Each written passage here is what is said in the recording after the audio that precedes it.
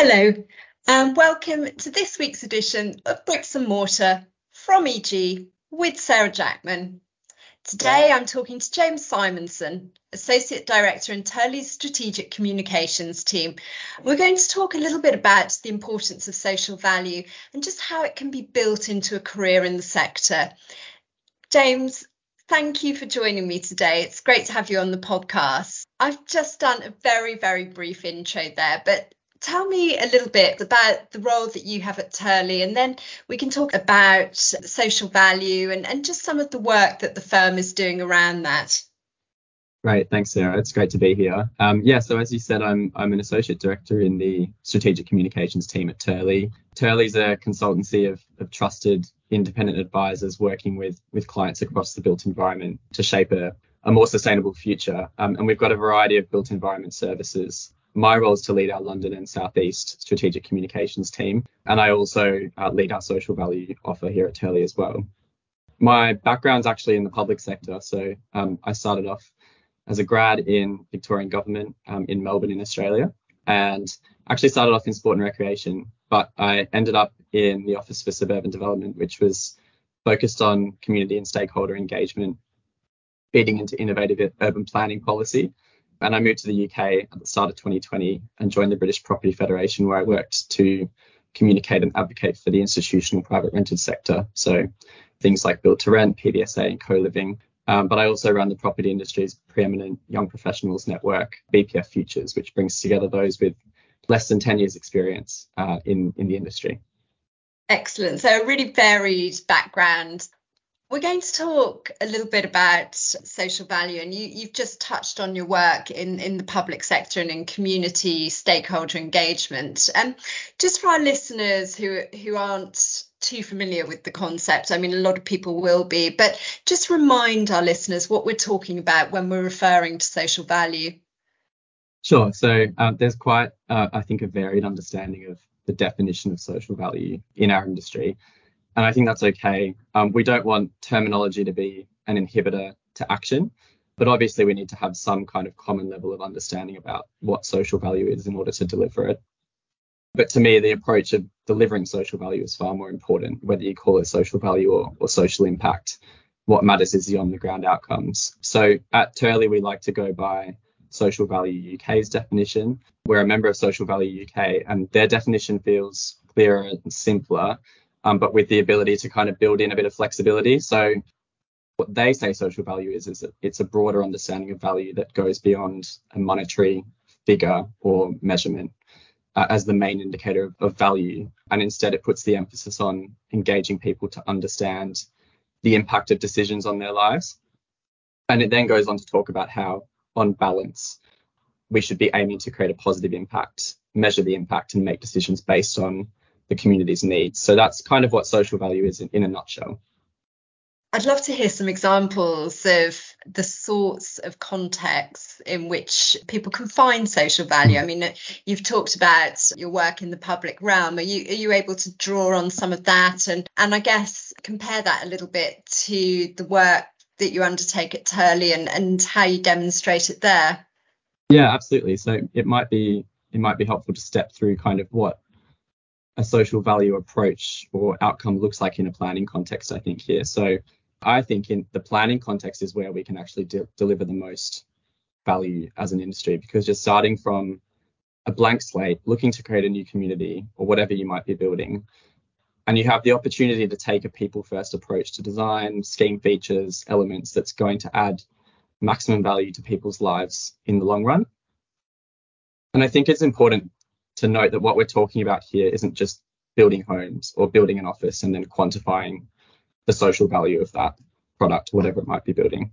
It has to be so much more than that. We've got so many problems facing society, and this industry has so much potential to solve those problems. Our cities need to be more livable, connected. We need better infrastructure to keep up with population growth. We need net zero homes. We need natural environments restored. We need more public and active transport. But the needs of any given individual community will be slightly different depending on that local context. And I think when it comes to social value in a planning context, that really is the first step. It's understanding the community within which you're seeking to intervene or make change. So this is sort of a combination of data, mapping out your community stakeholders, understanding local demographics, really the key markers of how a community is doing across a range of themes like employment, education, etc. Looking at the existing infrastructure provision and what the community needs from you when you're choosing to intervene. So that's kind of the first step in a planning context. But then the second step, and I think this is probably the most important step that a lot of the industry is missing at the moment, is to undertake early engagement to validate or challenge the data that you collect. For us, this is typically with key stakeholders. It's opening up an early and honest dialogue with elected representatives, with council officers, local community and advocacy groups, to discuss your understanding of their community and then what their challenges and priorities are. So through the kind of matching the data with the engagement, you're able to identify opportunities for enhancing social value through development. So does a community need a new hall or a youth centre? Are there a lack of bus stops? What's the active travel policy like? What's infrastructure like? So on and so forth. I think the third step in a planning context can be quite elongated, but it's really about continuing to workshop the identified solutions and scheme elements with your key stakeholders alongside the design evolution process. And I think this is where your social value strategy really starts to form, and you're able to quantify the social value of the interventions you're making that go beyond the delivery of your product. How you're designing your scheme to meet community needs. Are you supporting local partnerships and initiatives? Are you tweaking your approach to your supply chain? A lot of different things to consider in that formative period. But once you've kind of moved along the design process, you've identified the opportunities for social value uplift, you then sort of get to a point where you can form a social value strategy, and that's what you're going to deliver, how it's going to be measured. And then we like to demonstrate what the social value of a scheme is, and that's where you bring it out more widely and have your public consultation, sort of in the hope that you can shift hearts and minds to support a proposal, or at least minimize the number of objections, because you're able to demonstrate that you've worked really closely with the community to develop a proposal and with the decision makers as well. So really it's a sort of a front-loading approach when it comes to social value. So some of the things that you might want to deliver can be delivered through a Section 106, but really you should be going above and beyond to try and meet the community's needs. And then once planning approval is granted, it really shifts to measurement and management of those outcomes and delivering what you've committed to. And what's your sense of the emphasis that's currently being put on social value, and can that be improved? I think it really does feel like there's a groundswell of attention on social value now. And I've heard a lot of different commentary about why our industry is sort of waking up to social value over the past couple of years. And a lot of it centers around the pandemic, which I think is completely valid. But for me, it's probably more a combination of different things. But starting with the pandemic, I guess it definitely brought out a focus on people and well-being. The disease itself was horrid, but the whole situation really shone a light on things like people's living conditions, security of tenure, how people connect to each other in social settings, how important frontline workers are, the struggles that everyone faces on a daily basis, all of the real experiences that people face. Then I think also, in addition to that, we kind of have a culmination of what I view as existential crises, the first and obvious one being the climate crisis. And I think society as a whole still doesn't really recognize how fundamentally this is going to change the way we live, work, all of these things if we don't take any or enough action. But I think if anything, our industry is further ahead than government on the environmental and climate side of things at the moment, which is perhaps something that we couldn't say a few years ago. And it might be because institutional investors have always looked long term, and the risks from climate are becoming far more clear. And then we have other elements like the housing crisis, the cost of living crisis, geopolitics. There's actually so much going on, and it's actually quite scary, particularly for young people, I think. And we've also got at a planning level this kind of increasingly toxic context to development, particularly in greenfield and greenbelt areas where communities are really fed up with infrastructure not keeping up with development. And I think it's all of these things kind of mashing together, which is why industry is now sort of starting to take notice of social value. These sort of recent and current issues have really hammered home that it's the built environment's duty to promote and support quality of life and to improve social outcomes. It's not something to just leave to the public sector. The pandemic pointed out to everyone in real estate that when you design places for people with good infrastructure, management, community connectivity, that adds value to the asset's performance. And it's better than a no-frills approach. And it's good for everyone. So that, coupled with a long-term view and all these unfolding issues, I think is why we're seeing really the last couple of years a far more focused interest on social value. And as a firm, I mean, to what extent is the appetite growing amongst clients that you're advising as a firm to really draw that into early engagement with stakeholders? I think when it comes to clients, we have a mix of approaches. There's some clients who are driven by investors. So it's something that they view as a priority because investors are saying, we need to know the impact of this. We need to understand the value of this. We're shifting our mentality. There's some developers who are, I would say, leading the way in terms of their ethos. Some of them might be B Corp certified. So they have a completely different mindset to how development works. And I think their mindset is focused on positive outcomes in the community. But then we also have a lot of public sector work as well. So where we might be doing master planning or regeneration precincts and schemes, where social value is kind of mandated as part of the delivery of a public sector tender. They're kind of the three areas where I'm seeing it most commonly come to the forefront in client conversations. But I think that there's other examples where I think people are looking to seek guidance from places like Turley around what they might need to do starting off on social value, because it's not something that they've really looked at yet, but they kind of recognize that a lot of other players in the industry are taking a really focused approach on social value. So it's kind of a mix of approaches at the moment, I think, in terms of the conversations that we have across the industry.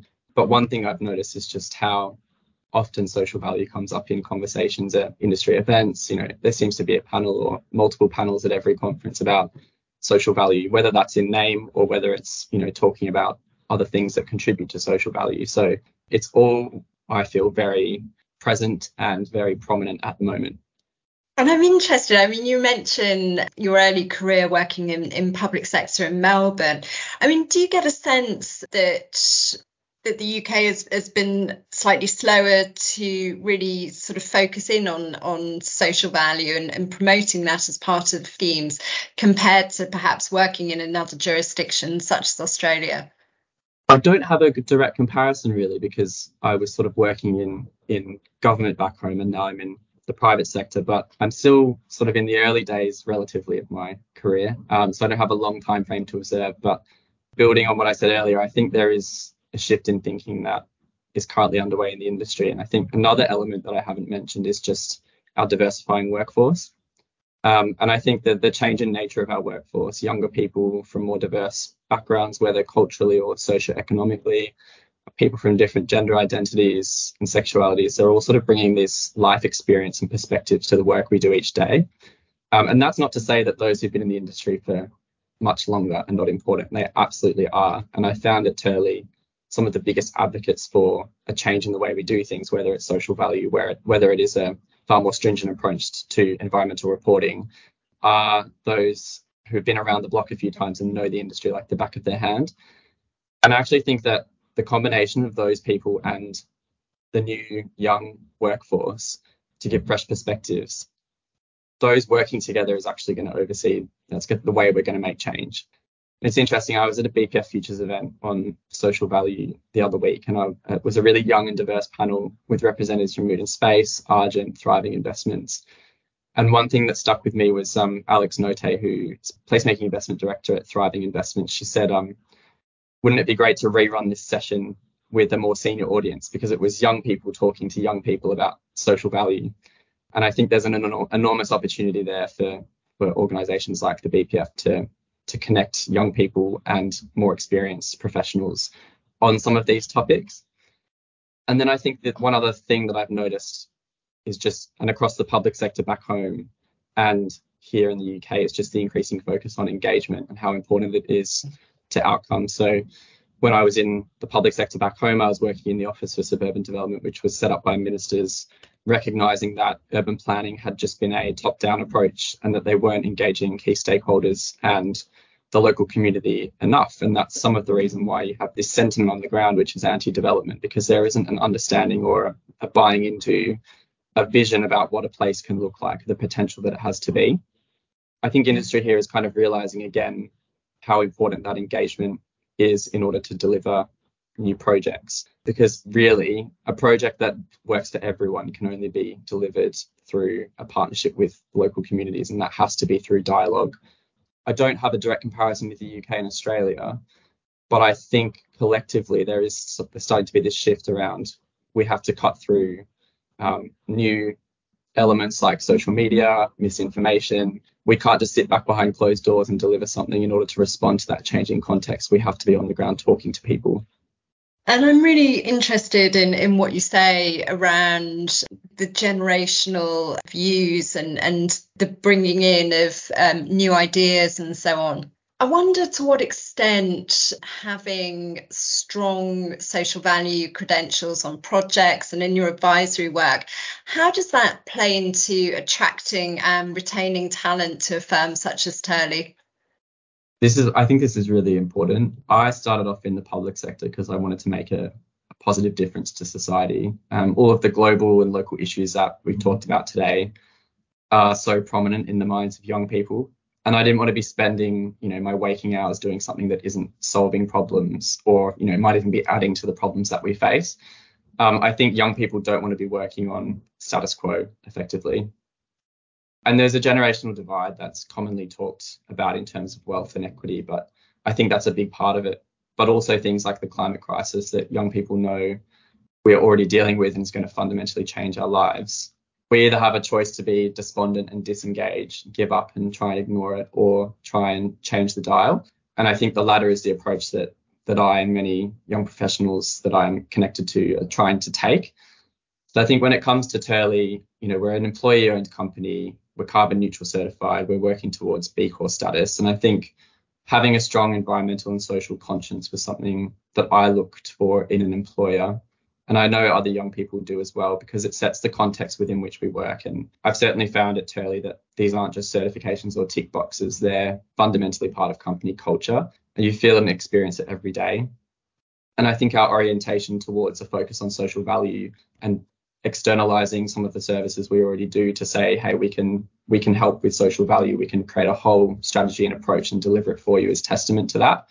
You expand a lot there on what young people might be looking for and what might be meaningful in terms of themes that they want to pick up on in a career. I mean, if anyone's listening to this today and has had their interest piqued, I guess, by some of the themes that we've touched on, how can they go about looking to build a career that does draw in some of the elements such as community engagement and social impact? How can they start, I guess, to build a career in the sector that would draw on some of those themes? I think, generally speaking, in order to sort of get into this space, you need to look for a role that's people focused. And that's not an exclusive way to deliver social value. I think whether it's community engagement or partnerships, community management, facilities management, all of these which are kind of at the coalface, interacting between people and real estate, are the roles that are going to give you the most perspective, but also the most license to go back to your company and say, hey, we need to be thinking about this more because I'm hearing X, Y, Z on the ground.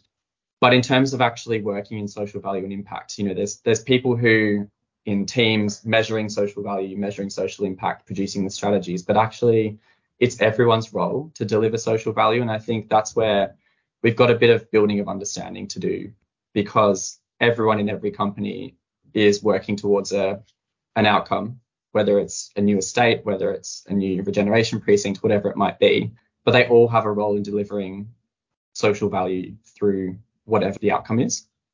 So I don't like to think of it in too much of a binary sense in that if you are starting out in your career and you're really passionate about, improving the built environment, making changes to the way people live, creating vibrant, thriving spaces, like you can do that in your current role. It may just be that you have to push for a bit of a change in mindset in order to realize that contribution. James, that's a really positive note to end on. So let's leave it there. We've explored some really interesting themes today, and I'm sure that will resonate with many people listening. Thank you so much for your time. Thank you, Sarah. It was great. That was Bricks and Mortar from EG with Sarah Jackman. For more on developing a career in real estate, see the archive of the Bricks and Mortar series at podbean.com and the EG Radius archive at egi.co.uk.